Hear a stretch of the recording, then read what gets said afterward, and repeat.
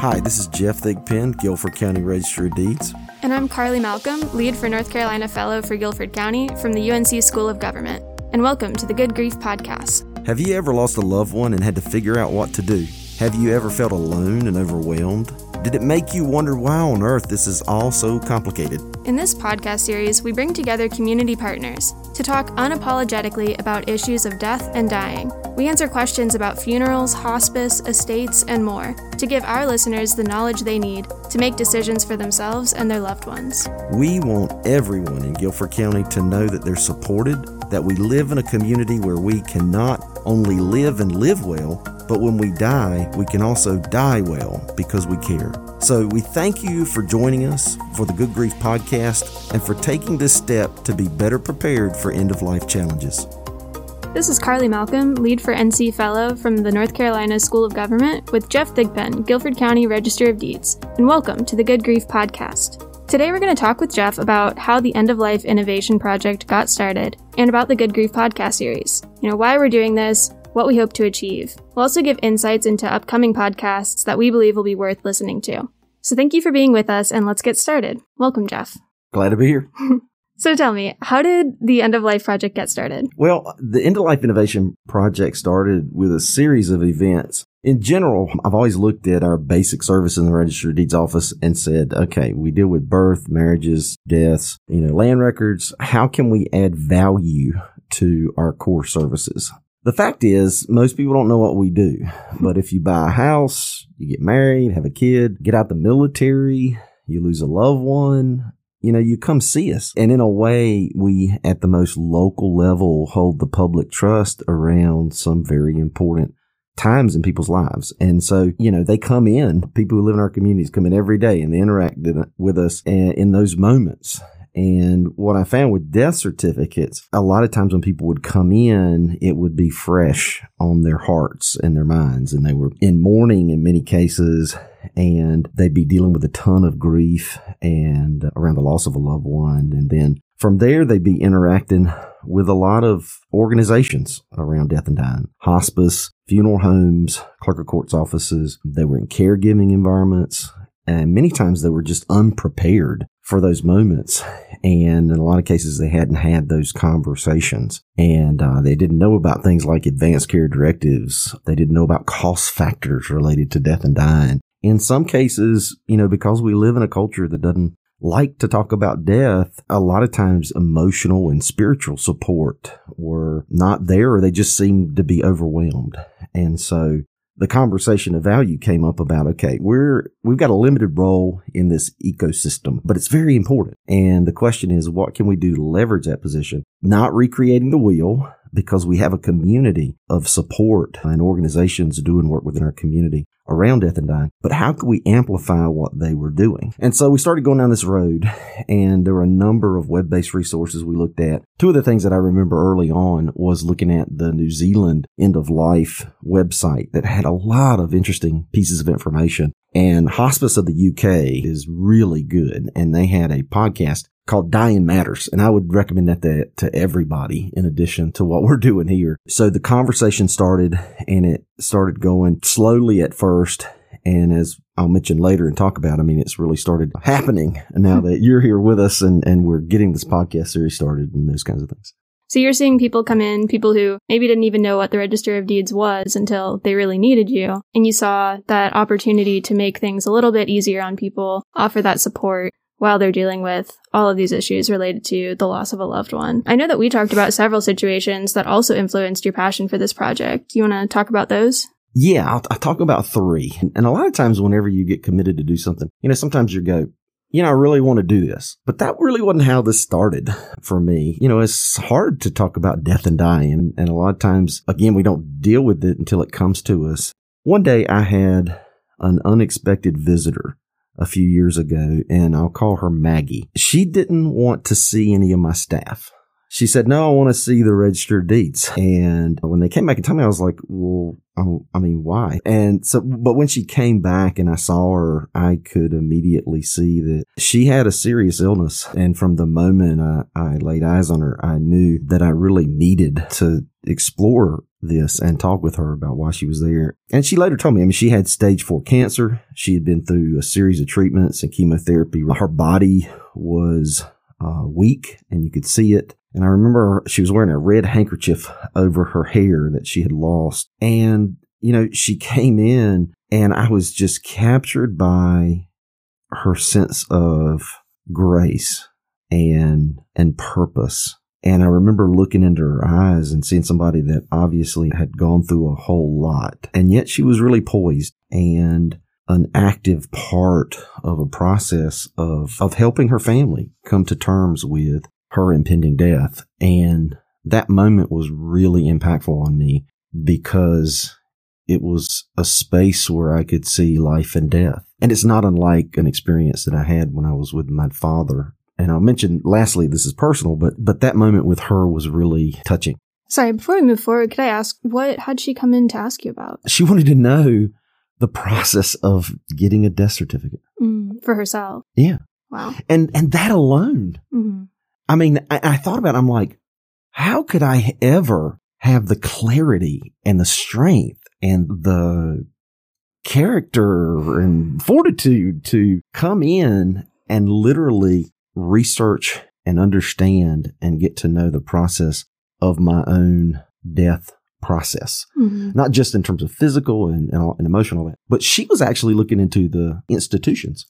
And so I'm thinking, if someone who's in that situation, had the clarity and the passion to do that, it was something that just stayed with me. And another situation that came up was with a friend of mine, a former county commissioner, Republican County Commissioner Mary Rakestraw, and her husband Frank were really good friends of mine. And Frank died. And he was an incredibly organized person, and he was hilarious. Him and I would just have wonderful conversations about politics. We both knew we totally disagreed with one another. But the fundamental thing we all agreed on was that we were all Carolina fans.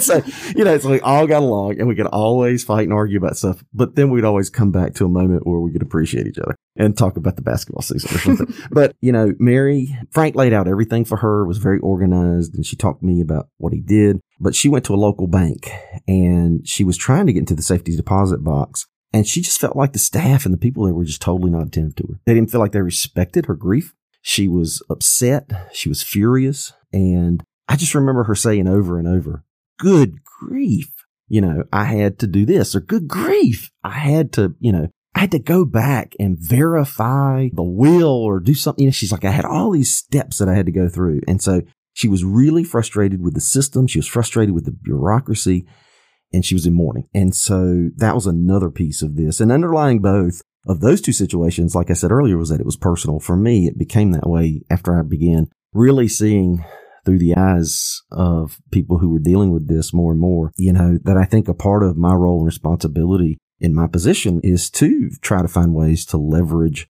my position to add value to the conversation about death and dying and understanding grieving. And like I said, I went through that with my father 22 years ago, and I remember it clearly today. And it inspired me to do a lot of things. It was the foundation in many ways for me becoming an elected official as a county commissioner way back then when I served with Mary. But the idea that I want to live a meaningful life, I want to contribute to that space, because as we talk about a lot, Carly, again, people have a hard time talking about death and dying. And I think that Jane Gibson, summed that up when I was talking to her at one point. She used to work with hospice. And she said, there are a number of situations where people have a lot of support, but it's those 1 a.m. phone messages and emails that I get that worry me about people agonizing over the death of loved ones. And I think about those folks as we're doing this podcast, because Jane said then, she said, sometimes people just want to hear a voice. They want to hear somebody who they can identify with and that they may be able to draw some knowledge from. And so I think our hope in doing the podcast series and through, enhancing our web resources and that kind of thing will be helpful to people who are trying to get that support. So with all of that in mind, what are the goals of the End of Life Innovation Project? Well, the two particular goals. One is to promote online information and research, education resources for support for care during end-of-life challenges. That is by no means that all of the information we have there is from the Register of Deeds office. We are out there gathering information and knowledge from a variety of community resources, and our hope is that we can help facilitate that. The second goal is to have interactive resources, for example, like the podcast series. Through the podcast that we've already done, we partnered with hospice organizations and palliative care. We've touched on bereavement counseling. We've had faith communities, discussions around religion and spirituality, advanced care planning, a lot pre-planning around funerals and estates and people who are caregivers. We even get into body donation. Yeah, we both remember that one. That was a great conversation. But we are trying to provide both the online resources and the voice to help people deal with these end-of-life challenges. And so those are basically the two goals, and I think that we're off to a good start. Yeah. Well, speaking of the Good Grief podcast series, how do you think that's going? Well, I don't know. I always thought about doing these things, but that never really happened. And then somewhere down the line, we picked up this young college graduate from Clemson who came in and, grabbed me by the ear and helped put all this together. Got it jump-started a little bit. It jump-started. And in all seriousness, I really want to appreciate you in doing this. I want to thank you. We selected you, like you mentioned early on, as a lead for NC fellow from the Institute of Government. And I think you've done an outstanding job helping put together the interviews and scheduling. You've been a great co-host to the podcast. Brody, who's here with us today, I want to thank him for helping bring the equipment together and the space for us to do that. And I think, like you said, we've done a lot of work in a short period of time. We're interviewing folks before they go live. And so as we are beginning the podcast series, we are already at about 30 podcasts. And the content, as you know, Carly, is incredible. The people are down to earth. They cover a lot of interesting pieces of their lives and what they do. And they are a diverse group of people. And I think that we both have been touched by how much they care. Absolutely. And yeah. So I think if I had to give it a grade, I would give it like an A+, because and I'm grading on a curve because, we kind of both come into this conversation not knowing a lot and having to pick it up as we go along. And we've had some really good teachers. Yeah, definitely learning along the way. Have there been any moments in the podcast series that have stood out to you? Wow. There have been many. I think that, and I'll name a few, and I'm sure you'll remember Patty Gasparello with Kids Path through AuthoriCare, working with terminally ill children, kids who've lost loved ones. I think she shared several stories in there that probably left both of us in tears. I know I was in tears. Randall Keeney was one, and I remember him saying something like, no one should have to go bankrupt burying their loved ones. Yeah. Bradley Hunt was good. Bradley from New Light Baptist Church, who has experience in funeral home management, talking about things like African American traditions around life and death and music and culture, as well as talking about the idea of a structural inequality of racism and the history of the African American church, both as a protector of folks in that history, but also a light for people to gather strength in community, and that impacts their views on life and death. I love the Spanish-speaking podcast that I didn't participate in, by the way, that you did with Robert Garcia with Trellis. And there are a number of others that we did, and I could kind of go on and on about them, but those are just a few. And I think that when folks really get into it, we're going to have these we're going to transcribe them and have notes and web-based resources that people can refer to. But I just think there's just so many nuggets of wisdom in all of them that I think have been touching to me, and I know you too. Most definitely, yeah. Well, lastly, can you tell me what you're learning through this project and through the podcast series? Yeah, there's this saying that to reclaim dying is to reclaim a sense of living.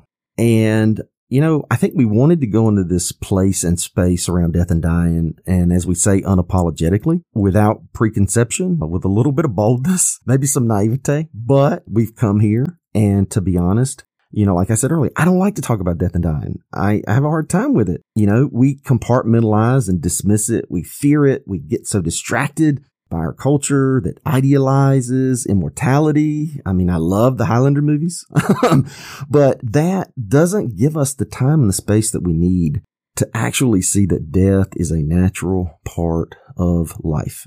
And a friend once told me a long time ago that she had never known anyone to get out of this world alive. And we kind of joke, I think in one of the podcasts, death is batting 1,000, it throws no hitters all the time. And so we need to get on it. And there's also a saying by a philosopher, Mullah Nasruddin, that I was reading the other day that said, if I survive this life without dying, I'll be surprised. So, I mean, we're learning to talk about it. And for me, that's helpful because it helps me get in a position of openness, of learning, of growth, of vulnerability, of listening to people share their vulnerabilities around this and what they see. And that I'm not learning alone, I mean, we're kind of in this together. And everyone that we've interviewed up to this moment has walked away as we have, looking at each other going, this is important. We need to do this. And so I've learned a lot about serious illness, and I've learned to see a level of courage from people and grace and commitment that they bring to this ecosystem in a way that, has just incredibly been inspiring to me. And so their stories and the knowledge that they brought has touched me. I know they've touched you too. Like I said, I'm not in this alone. You've brought a lot to it as well. And I've appreciated the opportunity to go into this space with so many local voices. It has been a very special project, and I just see it as a gift. Thank you, Jeff, so much for taking the time today to go through all of this, and also for all of the work that you've put into making this project a reality. This is Carly Malcolm, Lead for North Carolina Fellow, and Jeff Thigpen, Guilford County Register of Deeds, and you've been listening to the Good Grief Podcast. Thank you for listening to this episode of the Good Grief Podcast. We want your feedback. You can visit our website at www.guilforddeeds.com. You can also email us at endoflife@guilfordcountync.gov or find us on Twitter with the handle @Guilford_ROD. We hope you've enjoyed this episode, and until next time, take care.